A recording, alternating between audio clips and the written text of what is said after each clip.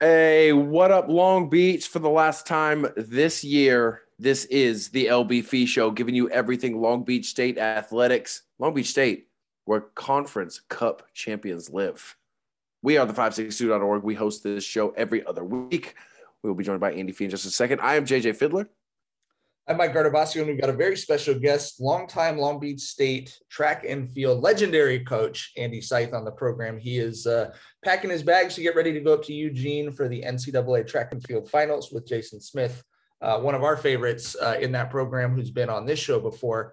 But before we get to that, Andy, we've got to bring on this Andy Fee, Long Beach State AD. Andy, welcome to the show, and congratulations on the first Commissioner's Cup at Long Beach State since 2017. That's a nice accomplishment. Congrats. Thank you. It was a challenging year and a great year nonetheless. And also glad to give our listeners a full dose of Andy, as you mentioned today. So it's the Andy show. It's the Andy show. So watch out.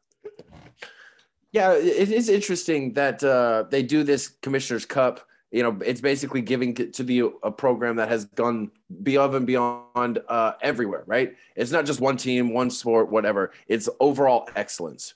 So how did you guys do it? Yeah, I love the Commissioner's Cup, and everywhere that I've been, I've always thought of it as a really critical piece of what is your athletic department? What is the culture? What is it about? What does it stand for? And for us, we believe in comprehensive excellence, meaning that it's not just, well, we've got a good basketball team and everybody else struggles, but hey, basketball is great. I always think those things are not mutually exclusive, meaning that you can be good across the board. And so that's a challenge because you've got 19 sports and you've got to figure out a way to provide resources and figure out how to allocate and make sure everybody's got what they need. But thanks to, a great community and fan and donor base, boosters, campus administration, we've been able to position ourselves. And, I really felt, if in a world where I'm sitting here, what if there was no COVID? I think we probably would have had a better chance maybe last year and the year before to be right where we are today. But we are where we are today because of a lot of sweat equity and grit and resilience. Well, I want to just take a moment here, Andy, and I'm not just doing this because it's the season finale and we're hoping to be picked up for season 6 of the LB Fee Show, but I want to take a moment and just kind of compliment you because, JJ covers and has covered for 20 years the men's basketball team, the Dirtbags, sort of the two programs that are the biggest, front-facing things at the university. I cover the men's and women's volleyball team, the women's basketball team, the programs that don't necessarily get the most love. And I would say from my perspective, and I hear this from coaches all over the school, you've really walked the walk on not just being about, hey, we're a mid-major program, we got to go all in on men's basketball and best of luck to the rest of you guys. You guys, you and President Connolly have made investments that the Power 5 schools didn't make in volleyball to get the floor, right, that we talked about. What is it like? The reason I want to bring this up and ask you about it is the previous athletic director was huge on men's basketball. And I actually, even though I prefer seeing a more well-rounded department, he has a point, right? That men's basketball is, for most mid-majors, the way you're going to get the biggest sort of pop among your area or among the national scene, just because there's so many more people paying attention to mid-majors in that sport. So what is it about your philosophy? Is it an internal thing for you, or just you think it's healthier for the campus? Like, why do you come in and go, I really want to place well in water polo and track and sports that, men's volleyball, sports that don't usually necessarily get that much attention from an AD at other universities? Yeah, so I great question. And my answer would be, I certainly want our basketball teams, men's and women, to get as far as they can. As you said, there's a huge amount of exposure there. And so that is a goal. Of course. But having said that, like getting back to my, it's not mutually exclusive. I do think being competitive in some of the other sports, or other 17, if you want to call it that, the difference between, maybe I hate to use the phrase, but I will use it, good and great, isn't that much. Meaning that if we were able to offer additional scholarship in track and field, We're not at the full allotment of 18. But if we're building towards that, that goes such a long way. Meaning even the smallest investment in some of those sports can actually give you a bigger return than maybe basketball. If I'm just making this up, this is not a real world scenario, but let's say, you two were like, Andy, we're going to give you 250 grand and we want to go to basketball. Yes. Let's live in this fantasy. Hold on. Let's all take a deep breath and live in this you guys got that kind of coin, absolutely. Right? I'm kind of setting you guys up right now, but yeah. If you renew us for another 400 years of the podcast, we're set. Right. Any day now, checks in the mail, right? But if you guys did, to any donor listening out there, if they gave us $250,000 today for men's or women's basketball, it will help. It will make a difference. It will make life better. Yeah. But to really jump would require significant investment. So if we were like, we want to swim in the water that Gonzaga is swimming in today. Now we can use that Long Beach State motto, right? We overachieve, we do more with less. And yes, we do that. But to really get into that picture in basketball, it would require significant annual investment. I mean, I'm talking to really say that you have a chance to be in that world. I'm not talking about the Cinderella story. Yeah, I'm talking about a program that consistently, maybe an Elite Eight program, even a Sweet 16, but definitely an Elite Eight would require easily another $1 million a year to get at minimum, things, right? At minimum, just to recruit athletes that, we're saying, hey, we fly on charters just like Gonzaga does. We do all these things like Gonzaga does. So that's a lot of money. But I would say if a person gave us $1 million and said, how could you improve your Olympic sports? That $1 million would have immediate and substantial impact. So it's not as though we don't want to fund, and we've increased spending in basketball along the way ever since I've been here. But the reality is this: where can we be competitive on a national level?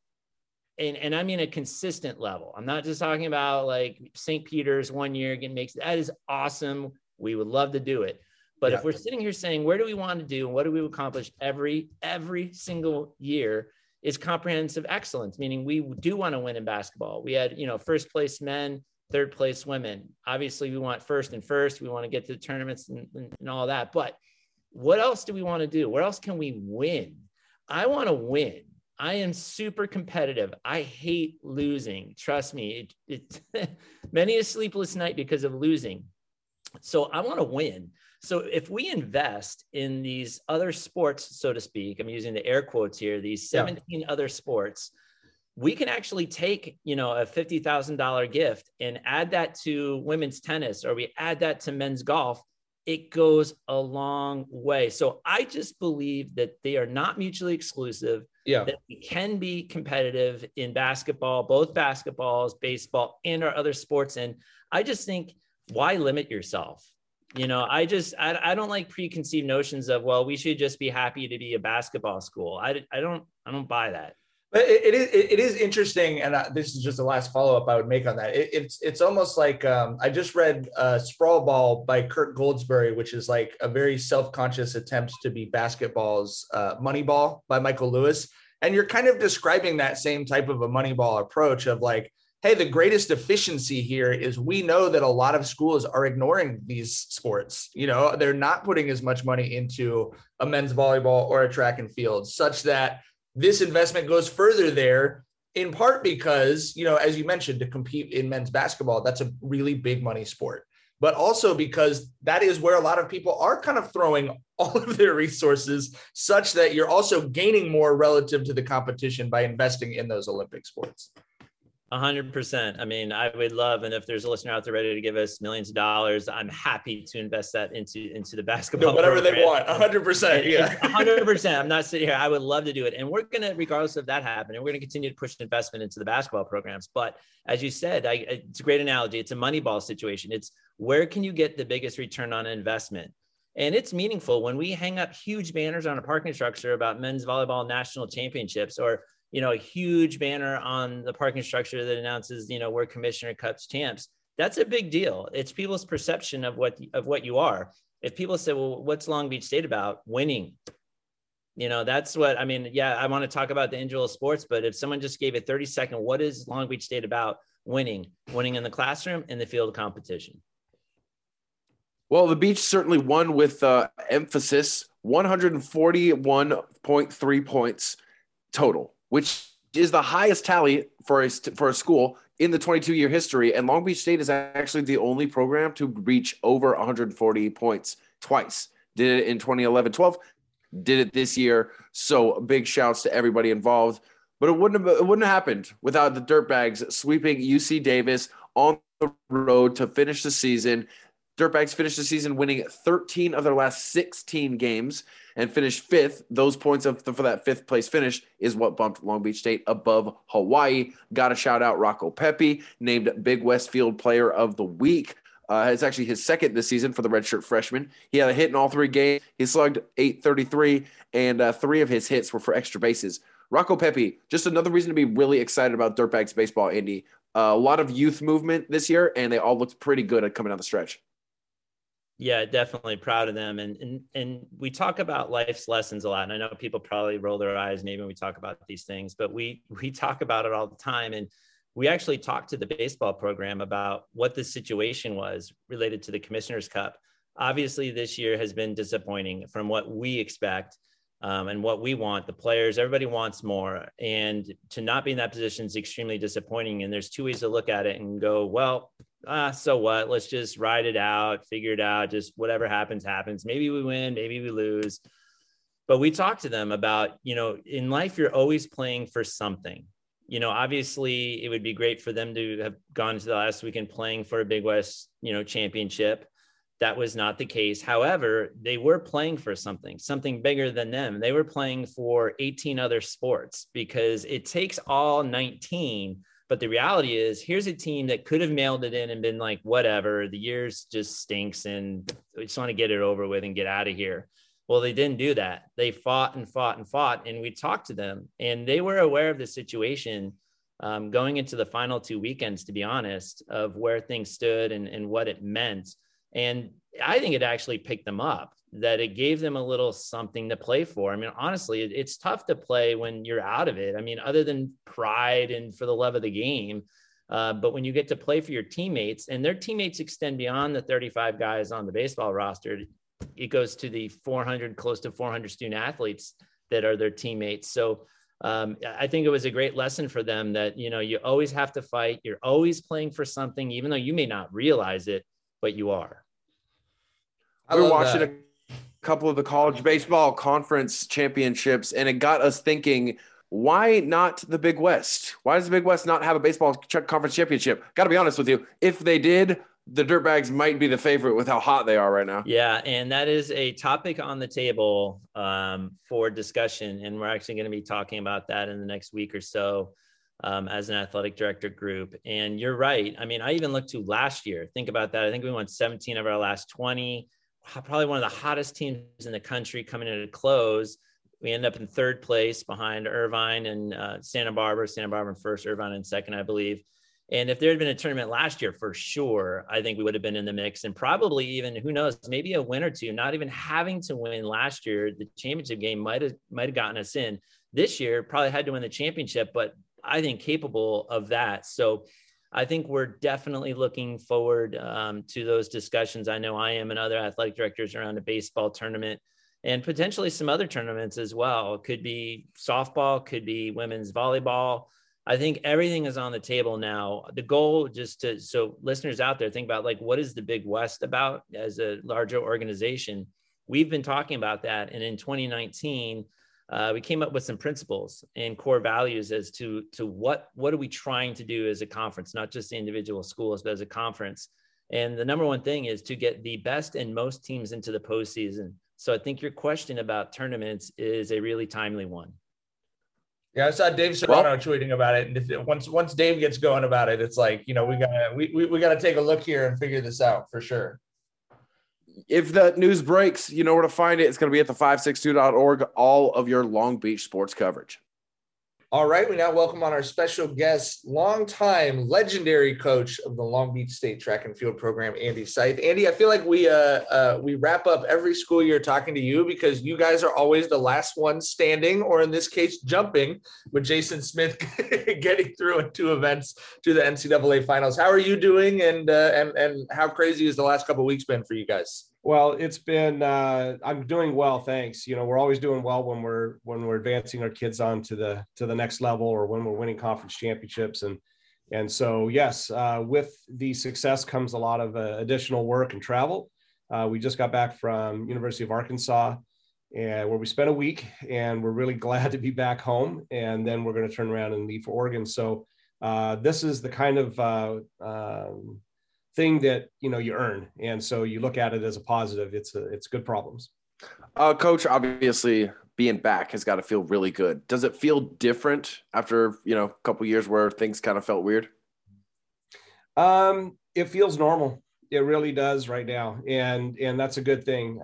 You know, for the athletes, I think it probably feels the same for them. We're kind of back into, you know, we got to manage and monitor some things. We've got to take a look at what we're doing when we fly on planes, you know, protecting ourselves.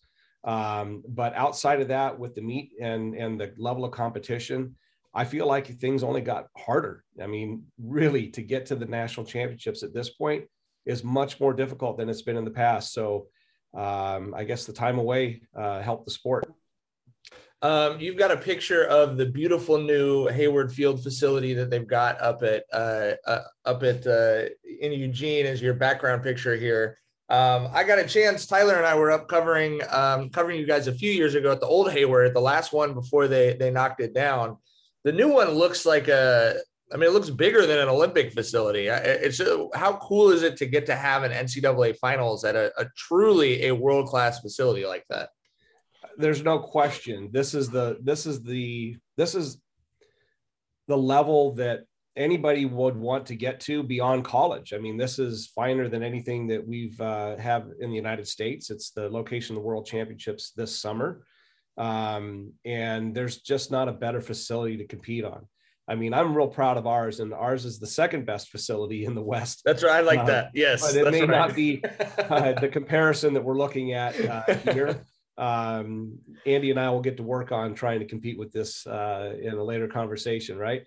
Absolutely. But you know, it's pretty special, and that's why we went there for the Hayward preview this year in early April, so we can see what we're working towards, and it really is special. Coach, obviously Jason Smith doing some special things, leaving his name all over the history books. Are you at all surprised by his success, or is this something you saw coming when he came to campus? Oh, when he started here, I'm not sure we envisioned, you know, the multiple level of success with him. I mean, he was a long jumper, and that's what he did, and that's what he specialized in. And so we were setting ourselves up for that kind of success in the long jump. The people before him, the Kamani Briggs, the Willie Alexanders, they were all part of that culture that we were trying to continue to breed and build upon. And Jason came in and stepped into those roles right after those guys left. He was right there, you know, mixing it up. But then we started tinkering, and we started tinkering with high jump and introduced that. And we had some success in the triple jump. You know, he qualified for regionals and high jump and long jump his sophomore, junior, and senior years. But we've never attacked the triple jump. The triple jump has been that thing that we've avoided doing because of the amount of jarring, you know, on his body. And so, you know, this year with the high jump kind of being a little bit off, not being, you know, spot on like it's been in the past, we said, let's explore this triple jump thing one more time. I think you can get to the nationals and do something at that level.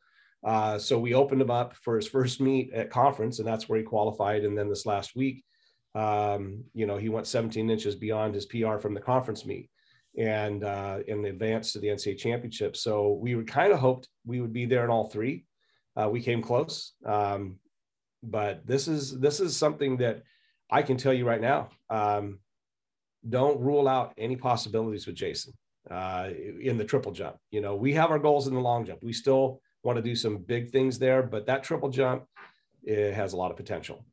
And just to give a little bit of background for people who are not following track and field as closely as we do, Jason Smith, redshirt senior, has been there since 2017, which feels like about 15 years ago right. at this point. Currently the school record holder in the outdoor and indoor long jumps, and is top 10 in every kind of jump in school history, with a chance to make some more history this weekend. What is it about, obviously the field events especially are such a weird blend of natural talent and then super, super refined technical skill. What is it about a jumper that is sort of different from any other kind of athlete? What kind of athleticism do you see in a kid when he's 16, 17, 18 years old and go, this guy could end up, in the record books at our school?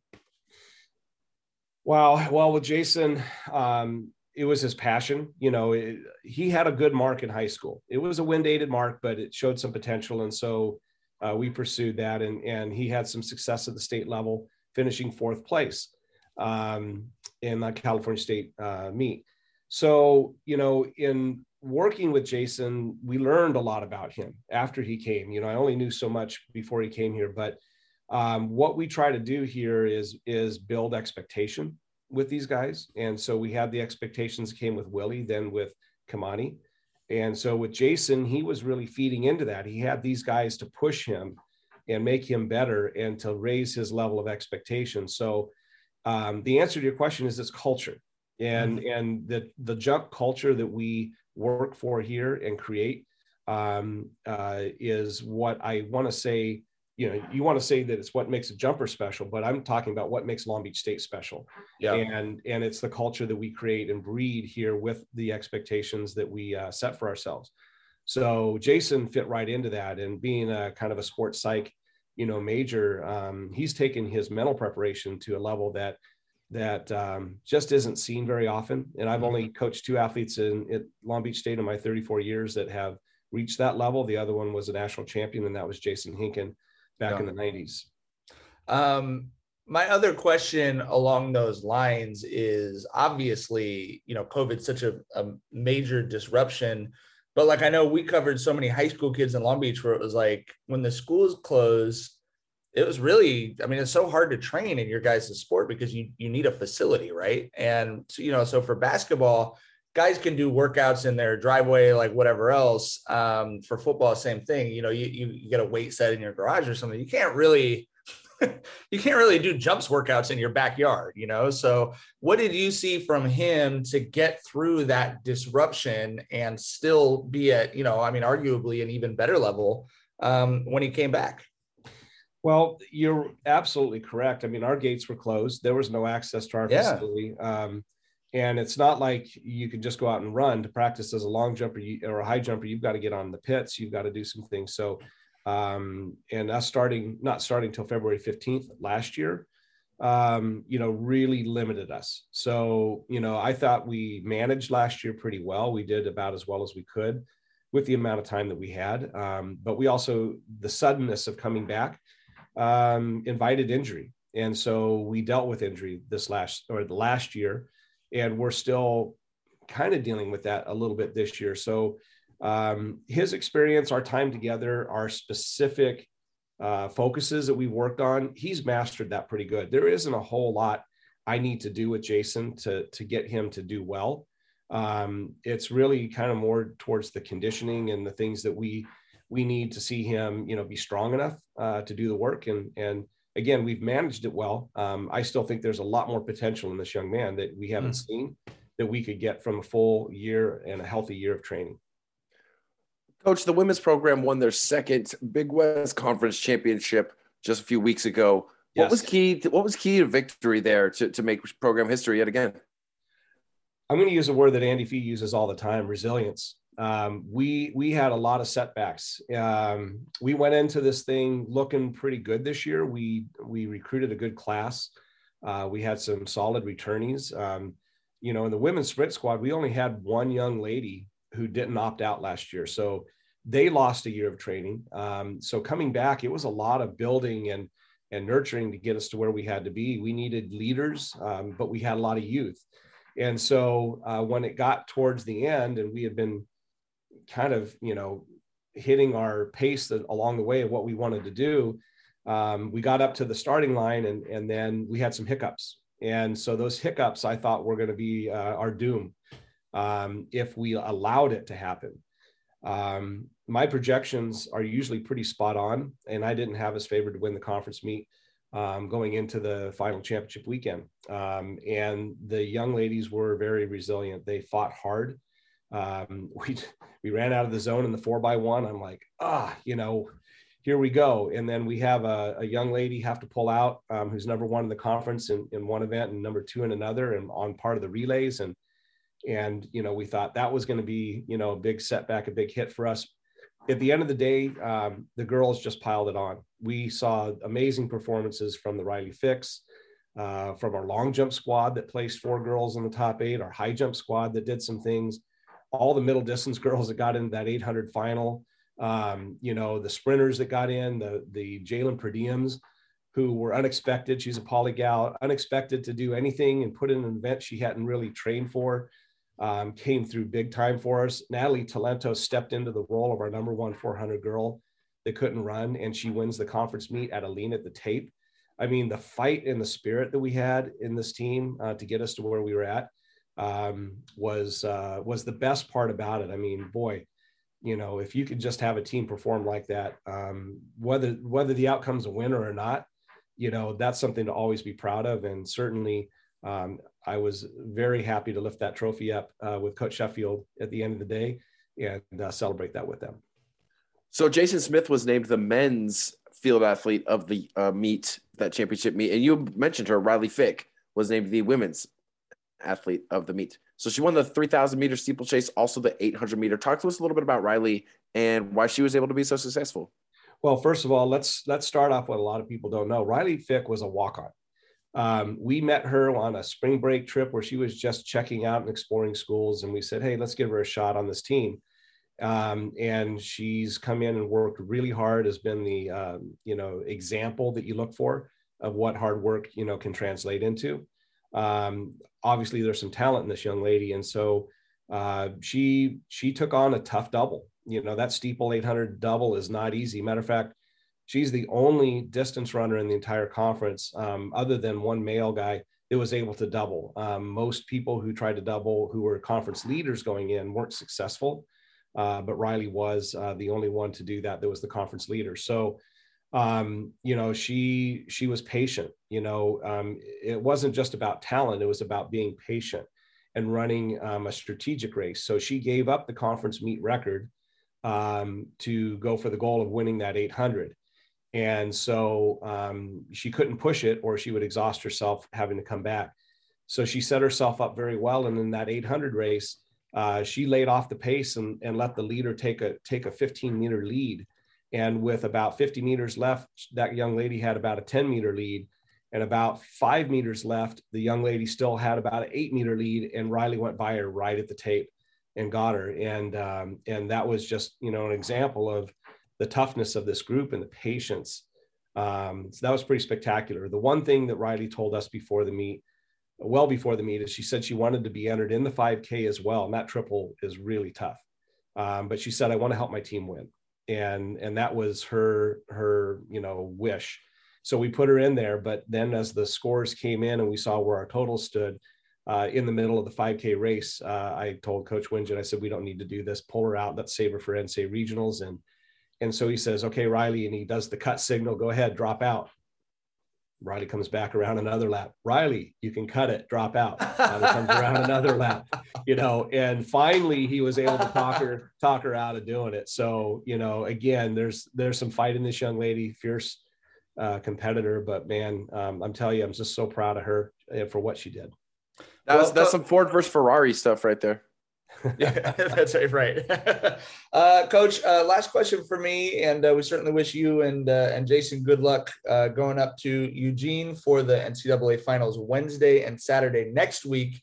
But your program, maybe more so than any other program on campus over the last 5 to 10 years, done a great job of recruiting locally. You mentioned Jalen, but you guys have had every year, half dozen to a dozen Long Beach kids from Long Beach high schools. And I know I was just covering a signing day event at Poly, and you've got Robert Guerrero coming in, you and Coach Sheffield and Coach Winget. I know that's been a big emphasis How important do you think that is to the overall culture of the program, and how have you guys been able to be so effective?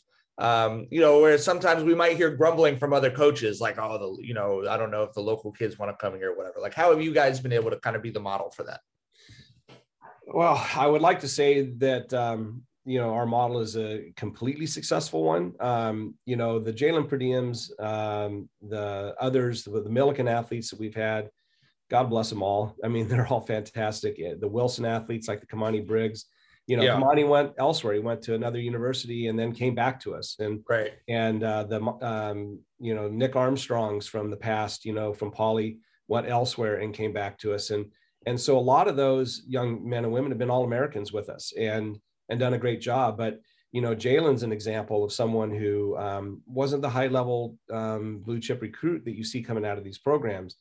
And, but yet here she is, shining and being a great example of Long Beach talent, but also doing it here at home. And we've tried for the better kids. I would love to have had Rachel Glenn and some of the others that, sure. Other places, but, it seems like our success has been with, that next tier kid. And those next tier kids are great. The second part is some of those better kids do come back. They find out that it's not as ideal in the Midwest or in the East or wherever it may be for weather or whatever. They find out it's indoor track out there for a reason in the winter, right? Right. But I would like to think that, the hard work and the success that we've had, is an example to them that it can be done here. Championships can be won. Kids can go to nationals. They can be All-American coming out of Long Beach State. But even my friends who coach at other universities will say it's really hard to recruit in your backyard. Yeah. And so, and they complain and they nag about it all the time. And I would say that, yes, we are successful. We do love to get the local kids.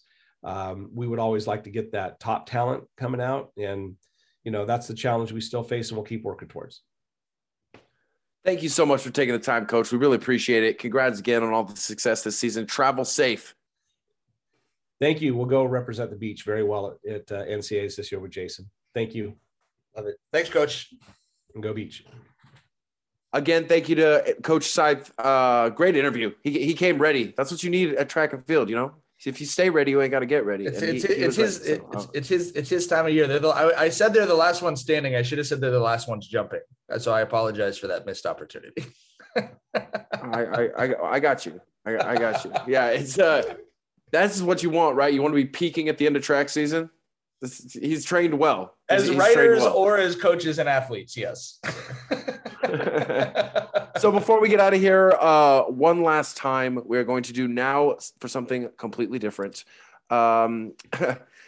It's summertime, right? Here we go. Favorite thing to do at the beach? Doesn't have to be like, eating something or whatever, but like when you go to the beach, what's the one thing you're really excited to do? Andy, go first. Yeah, for me, although I'm not one to just dive in all the way, but it's literally to get in the water. Even if I just wade in, just to feel the wet sand beneath my feet, and I don't know, just to feel that ocean. I think there's nothing like it. I mean, you can be at a lake and that's wonderful, but to be at the ocean, to be at the beach, and for me, it's literally to get in the water. It just feels so good. Mike, how about you? JJ, as you know, I'm a classic Long Beach resident in that I like being around the beach, but I do not enjoy being in the water in the beach, like in the slightest. It's too much sand for me. And so it's great that I'm from Long Beach, the only beach city in the world where you should not go in the water. So it fits for me. I like running at the beach. I love going for a run at the beach. The running trails here in the city take advantage of the famous length of the beach that we have in our city. And I also love, we take the kids, they like digging holes and making castles and running around and probably going deeper than they should and terrifying us. But I like reading. Always been a big reader at the beach for sure. Mike says there's too much sand. As if there were less sand there, he'd be down. Well, I love swimming. I mean, I swim at the pool like 3 or 4 times a week. I don't like having sand in my toes and my butt. Just give him a shovel. Just give him a shovel. He's going to take some of the sand out and he's going to be good. That's right. He's going to be ready to go. I agree. There's nothing like leaving the beach, which is the worst. It's that right. That's my problem. So. Yes, that's my problem. I got 2 quick things. One, you would be shocked at how many people leave their shoes down at the beach. Like one shoe just random, like who came to the beach with 2 shoes, leaves with 1 shoe, and it's just like, this is regular for me. So I started taking pictures, and I think I'm going to do like a Kramer style coffee table book of shoes left at the beach. Yeah, abandoned. That's a good. The modern version of that is a niche Instagram account, JJ. You need a niche Instagram account for that. Shoes at the beach. I'm gonna call it Lost Souls, and you can guess how it's going to be spelled. My favorite thing to do at the beach actually is go out on our little boat. It's like a dinghy. You fit like 4 or 5 people in there. We've got an electric motor, so we just charge the diesel battery up, keep that carbon footprint low, troll around the Naples canals, feel like we're in Venice. That's my favorite part. I cannot wait to be on the bay this summer. So excited. Hey, do you remember when we signed our contract with the Press Telegram and we got a little signing bonus back in the day, and we were like, we're going to buy a Duffy boat. And then we started looking into how much it costs to keep a full-size boat. And we were like, oh, we're not going to do that, but we're going to rent one frequently. and then I got the dinghy, bro. It's honestly, it's the best. It is really the best because it's an inflatable, right? So you just put it in the back of your car, just roll in, roll out. It's perfect. So thank you to producer Roger for all his work helping us get the great guests that we were able to get. Honestly, I am always so impressed by these student athletes when they come on this show. They're composed. They have great answers. It's just really great. And I know that takes a lot of work. So thank you to producer Roger. Thank you, Andy. Thank you, LB Nation. Have a great summer. Maybe we'll see you at the beach.